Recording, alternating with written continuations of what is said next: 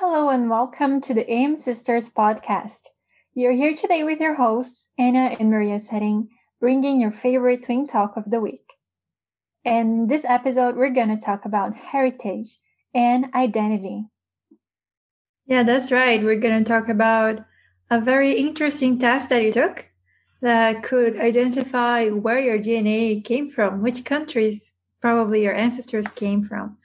And I think it's not accurate, of course, 100% accurate, because it's based on a database. So as more people take the test, more data it gets and more precise the results are going to be. So it keeps changing. But I think it's interesting because many people, they are interested about where their ancestors came from, and also maybe it can shape the way they perceive themselves and their sense of identity, right? Knowing that their ancestors, maybe they didn't come from the country you were born.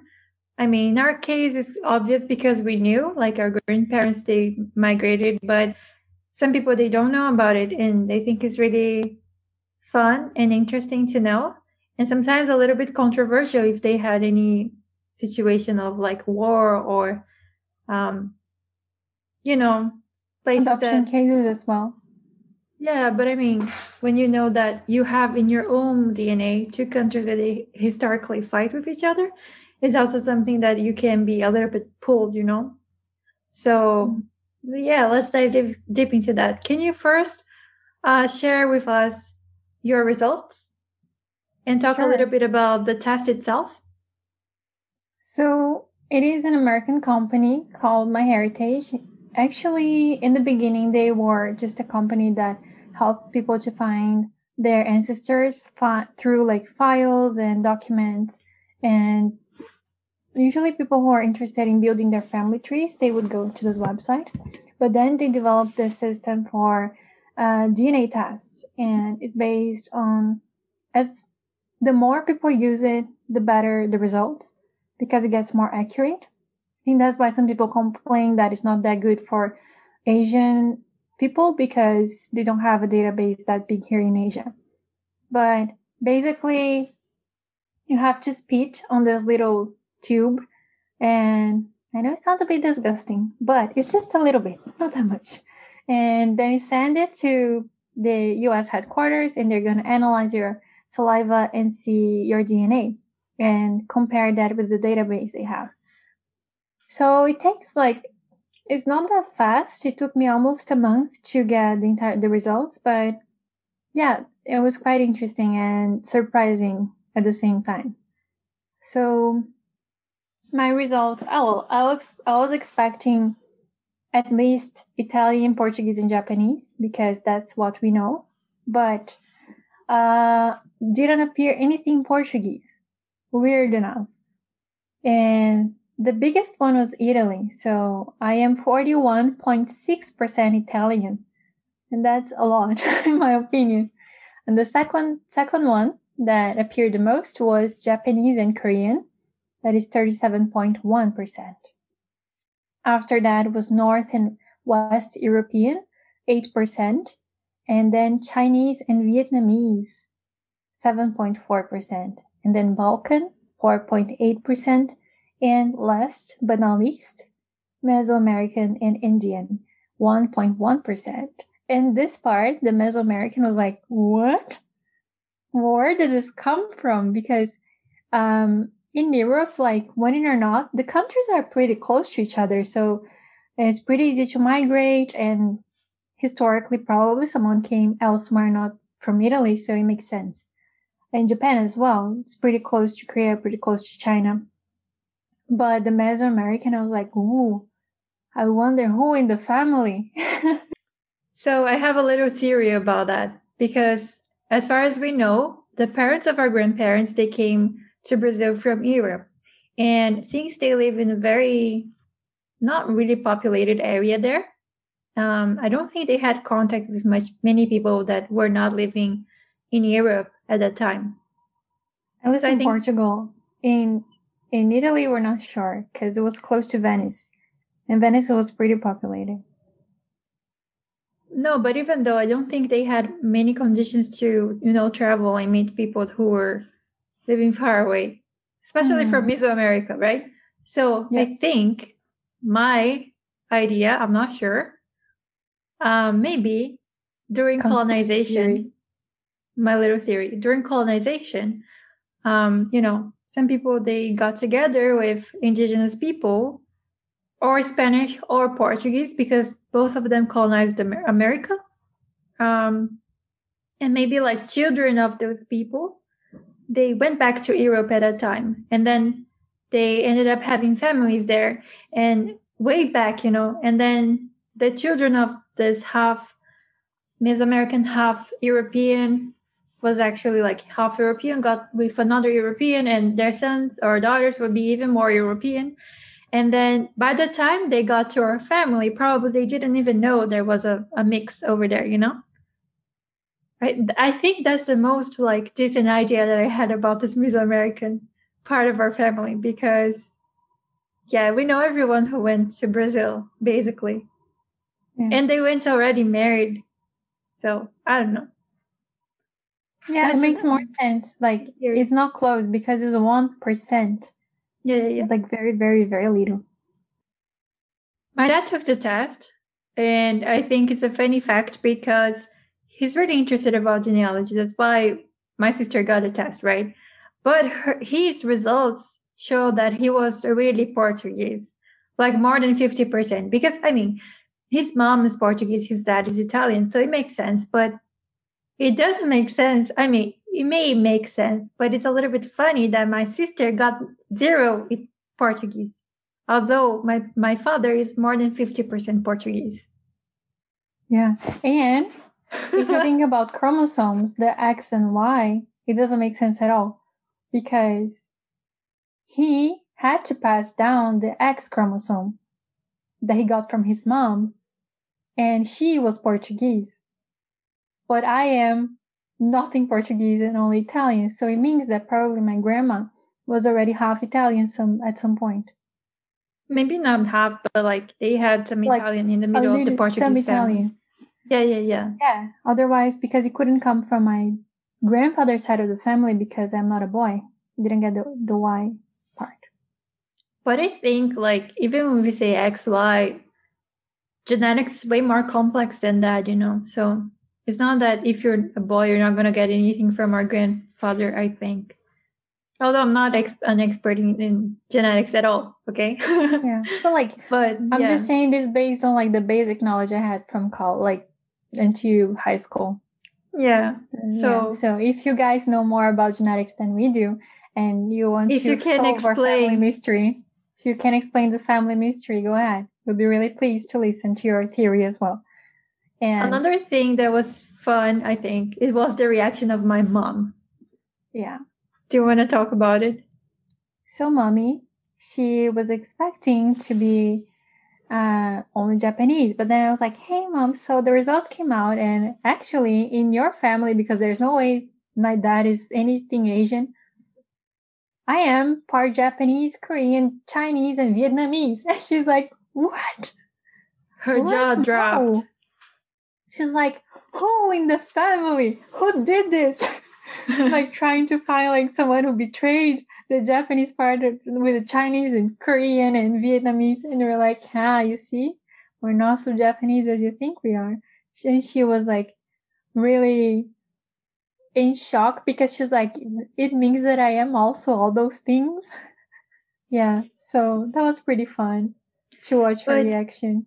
It's important to say that in this test, at least at that time, Japanese and Korean, they were put in the same category. So it doesn't really mean that we actually had Korean people in our family. Probably we do have, right? But just to say that the category was the same. So they didn't have enough data to separate Japanese and Korean. Oh, well. They're all Asian. Let's put them together, the American said. The American side. But like when I first took the test, there was only Japanese. There wasn't even categorized as Korean. And like I checked the website like this month again, and then the Korean part was there. But I guess if more Koreans and Japanese people start taking the test, they will increase their database. But I know there are some other companies that are more focused on Asia, and they have better results. And especially China, because China is huge. So they actually can tell you probably where in China you came from or your ethnicity, because even though Han is like the biggest part in China, there are very other ethnicities and they're not all the same. So it would be great, right, for Chinese to find out where actually your ancestors came from. And the DNA test is being used as well to see diseases and possible health issues you might have and all those interesting things.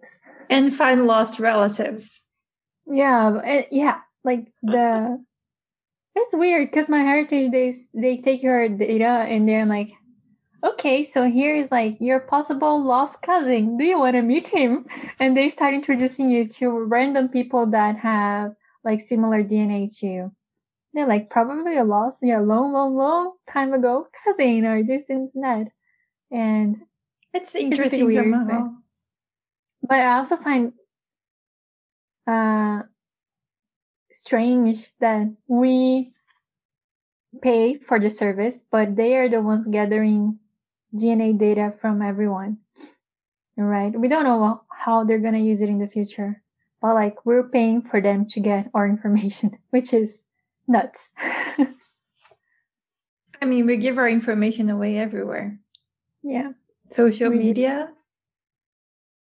Hello. Yeah, well, I mean, we have a theory about other stuff. Like my sister and I don't know if you guys use WhatsApp or my gosh, sometimes we're talking there like and video calling and it just doesn't work. It stops in the middle of the conversation. It gets cuts down and I think they don't want us to talk. And I look at my sister like the FBI is listening. We even say hi to them. Yeah. Hey, I know you're listening to you. I know you're in the middle of the conversation. No, but it's funny because it's not like an internet connection problem because the other apps are working. We can talk like on Instagram or whatever, face call, not WhatsApp. And then it's exactly like when we're talking about specific stuff, they cut us down. It's really weird. Yeah. You cannot curse there.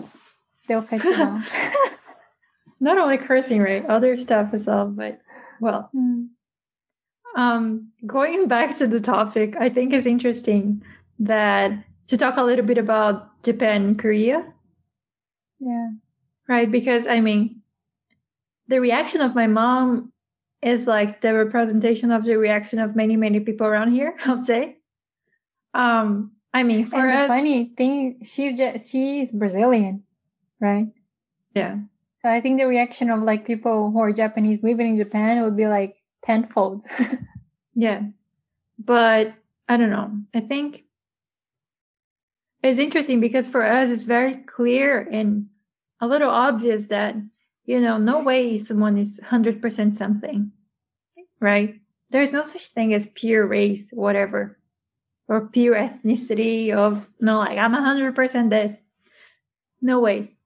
But if you think about like Japan, even though Japan is an island, it had to be populated somehow. And this population came to Japan, passing through the continent, which is like close to Korea, close to China. They had to populate Japan way, way back in the days, right?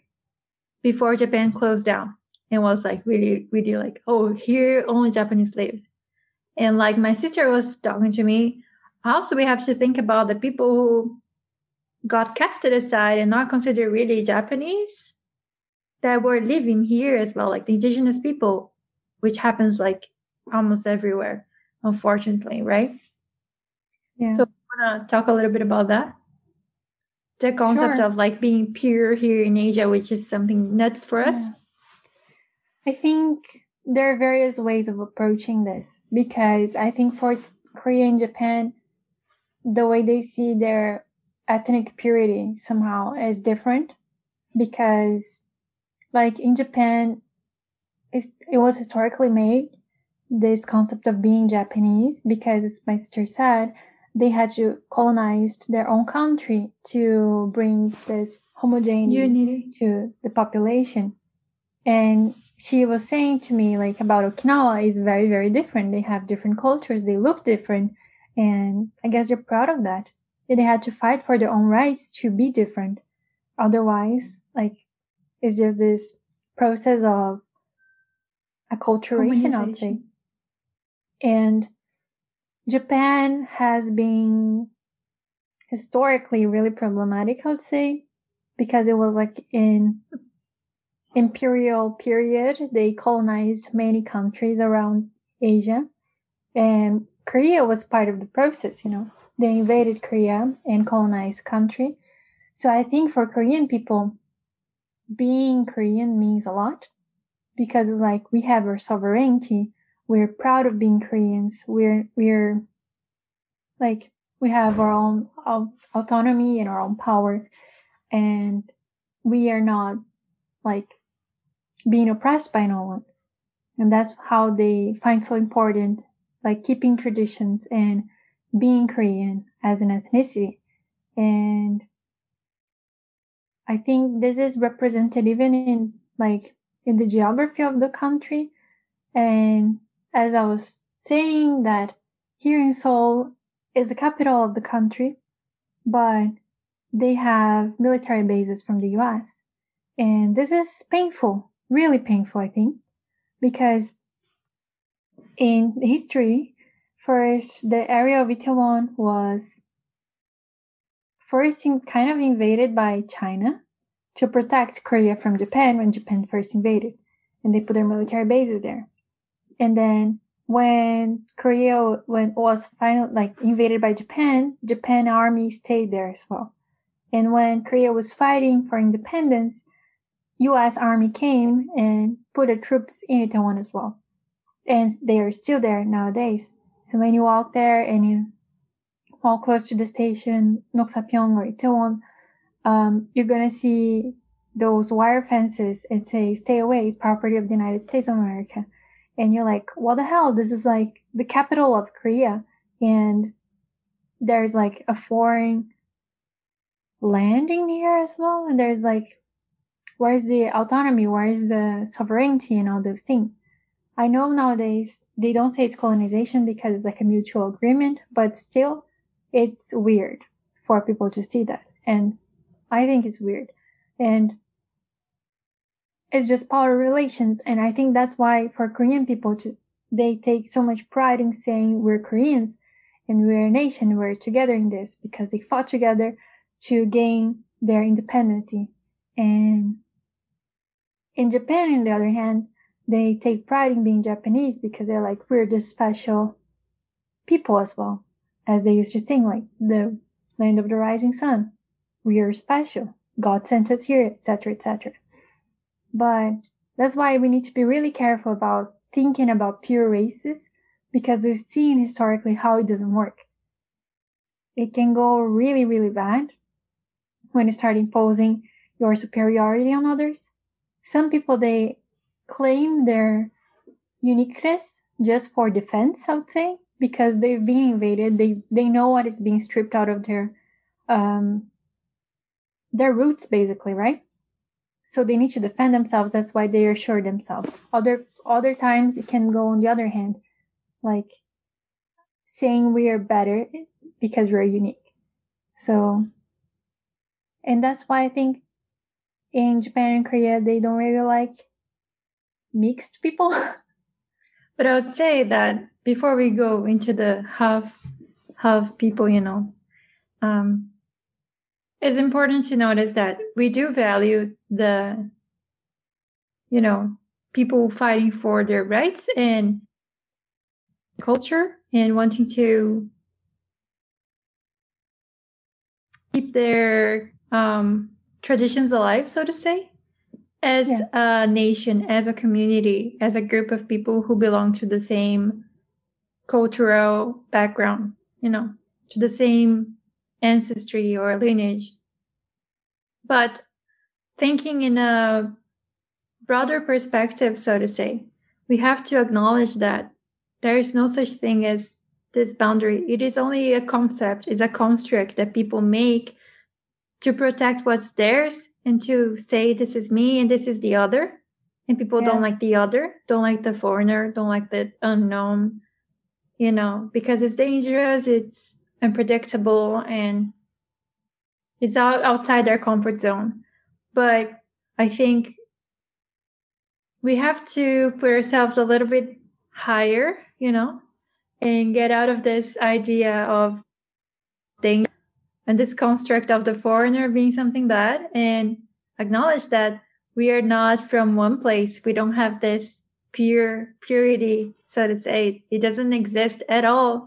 And then we should extend our hands to everyone, because we are all somehow connected. We are all somehow coming from the same lineage of human beings, We are a little bit different nowadays in terms of our culture, our looks, and everything. But, you're not special because you're white with blue eyes.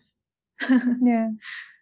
That's why, like, taking this DNA test can be really eye-opening to some people, because if they think they take pride in being a certain ethnicity, they realize they are not only that. It makes them think about it, like, why did I think I was special for being this? And also more accepting of others. Because if you are a part of many different places, you gotta respect all those different places and incorporating to who you are. And if you think about human value, everyone has the same value, right? Everyone is human. Everyone has, I believe, a soul, and, is here for a reason. No one is more special than anyone. Even though some people, they have more power in our mindset, in our, perception of this world, having more powers, having more money or whatever, or having a light skin. Some people do think like this. It makes no sense, right? We all have the same intrinsic value as human beings. It doesn't matter our ethnicity, our bank accounts. It doesn't matter any of those, because we're all humans. So, yeah, just wanted to say that. And it's crazy to think that this human value, like the basic needs of humanity, was just acknowledged officially after the Second World War by the United Nations. Before that, we didn't have anything that said you are human and you deserve the same respect as anyone else, which is, yeah, it took a long time to get there, I guess. But it's really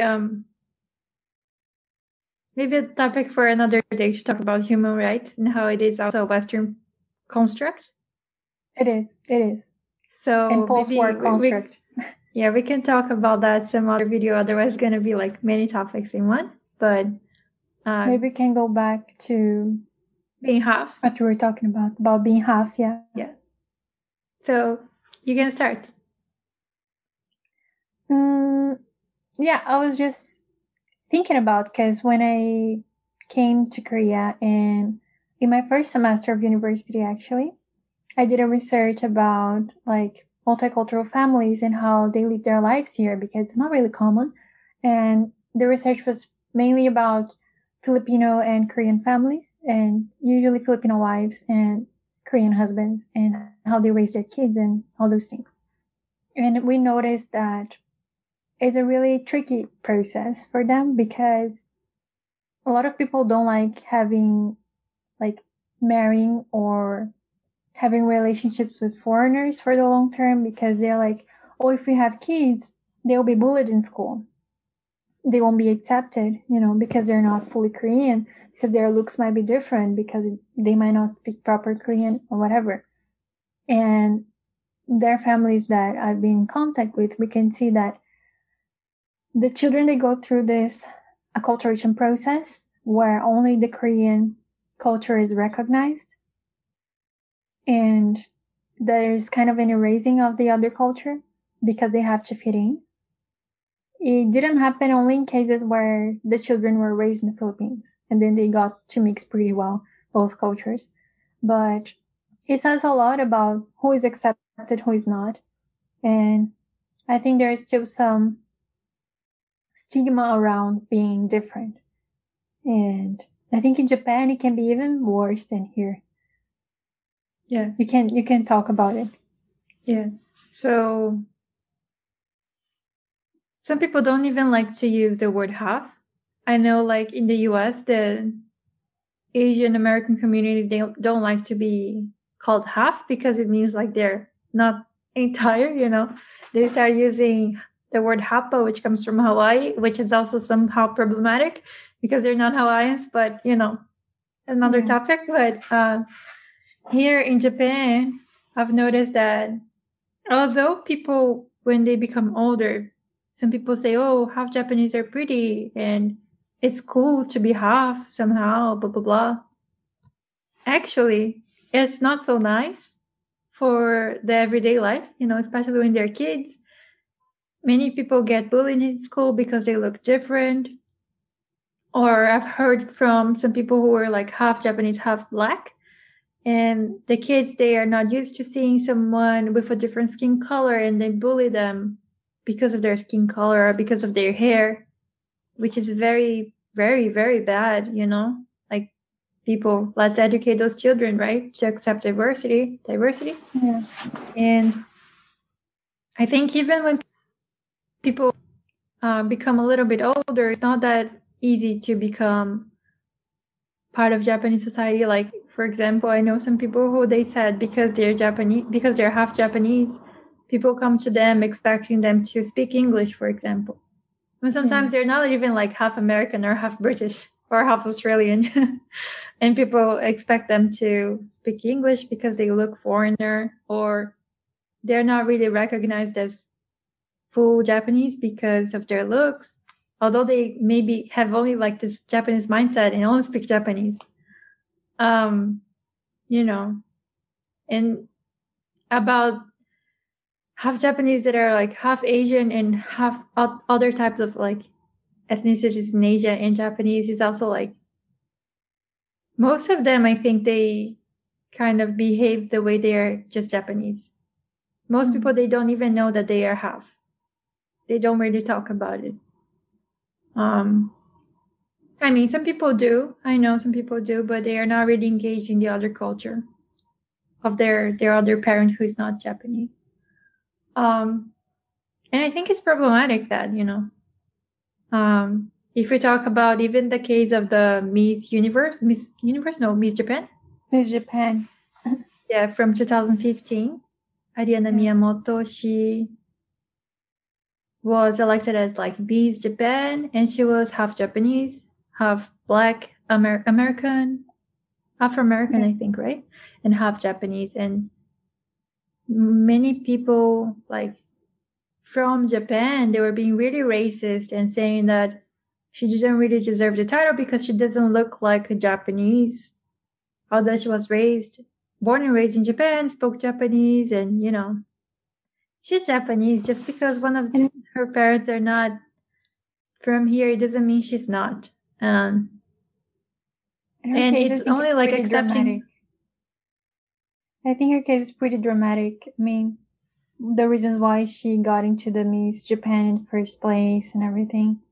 Because I saw an interview. You want to explain it? Just to add something, and then you can explain the interview. But to accept one type of person, one type of body shape, one type of eye shape as Japanese does not make sense. You know, even in Japan, there is some kind of diversity inside of it, you know. Yeah. And to accept one standard is really, really strict and really, really nonsense for me. Yeah. So the case of Ariana Miyamoto, that's her name? Yeah. I think I saw an interview some time ago that she talked about the reason she decided to run for Miss Japan. I think it was because of a friend of hers that was also half Japanese, and she suffered really like heavy bullying and all those things, to the point that led her to commit suicide. So when that happened, she got really like enraged by the situation and how unfair it was, because just because you look different, you have to suffer so much. And that's what led her to to try to be Miss Japan, like, because winning or not, being in that position is a political position. It's like, here I am, I deserve to be seen, I deserve to be accepted. We, half Japanese, deserve a place in this country because we were born here, etc. So I think, first of all, her running this competition and also being elected as Miss Japan is already really meaningful. And also the reaction to that shows a lot about what's going on in the society itself. Yeah, and then it leads us to the question of where do we belong? Do we belong to the place we were born? Do we belong to the place we had our ancestors coming from? Or do we belong to somewhere else where we feel comfortable and safe and respected for who we are, right? I think this is a question that passes through many people's heads, especially if you were like us, mixed or coming from a different country that is, living as migrants, or if you're not super comfortable in your own culture, the culture you're raised in, yeah, that's really something. And if you feel comfortable in your own environment, if you feel you belong to the place you were born, you're lucky. You're very lucky, yeah. Most people don't get to feel like this. So finding sense of belonging is also finding community, is also finding values and things and that you can identify with. And it's an ongoing process, I would say. And it's good to know that you actually have the power and the agency to find it for yourself. And even if you wasn't naturally born like that, you feeling comfortable and feeling welcome somewhere, it's good to know that you can build it for yourself. Yes, we can all find a place here.